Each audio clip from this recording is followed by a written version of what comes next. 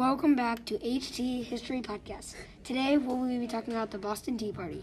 Let's get started. What did the Tea Act do? The Tea Act puts a 3-penny tax per pound on tea. How did the Patriots think about the act?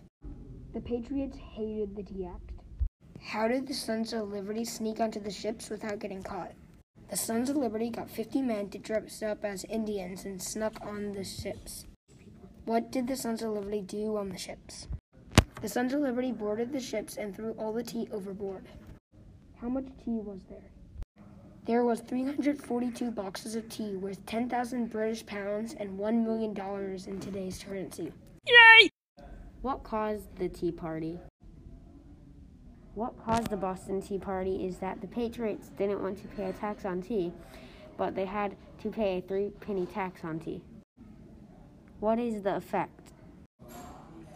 The colonists were mad that they had to pay a tax on tea, so on December 16th, 1773, they dressed up for and did the Boston Tea Party.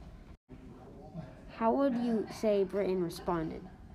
How Britain responded is in 1774, the British Parliament and King George III imposed the Coercive Acts, which are most commonly known as the Intolerable Acts. How did the colonists feel about the Boston Tea Party?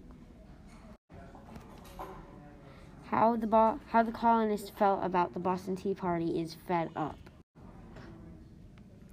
How much was the damage of the Boston Tea Party? How much the damage of the Boston Tea Party was worth was nearly $1 million in today's currency. Thanks for watching, and we hope you enjoyed. See you next time on HT History Podcast.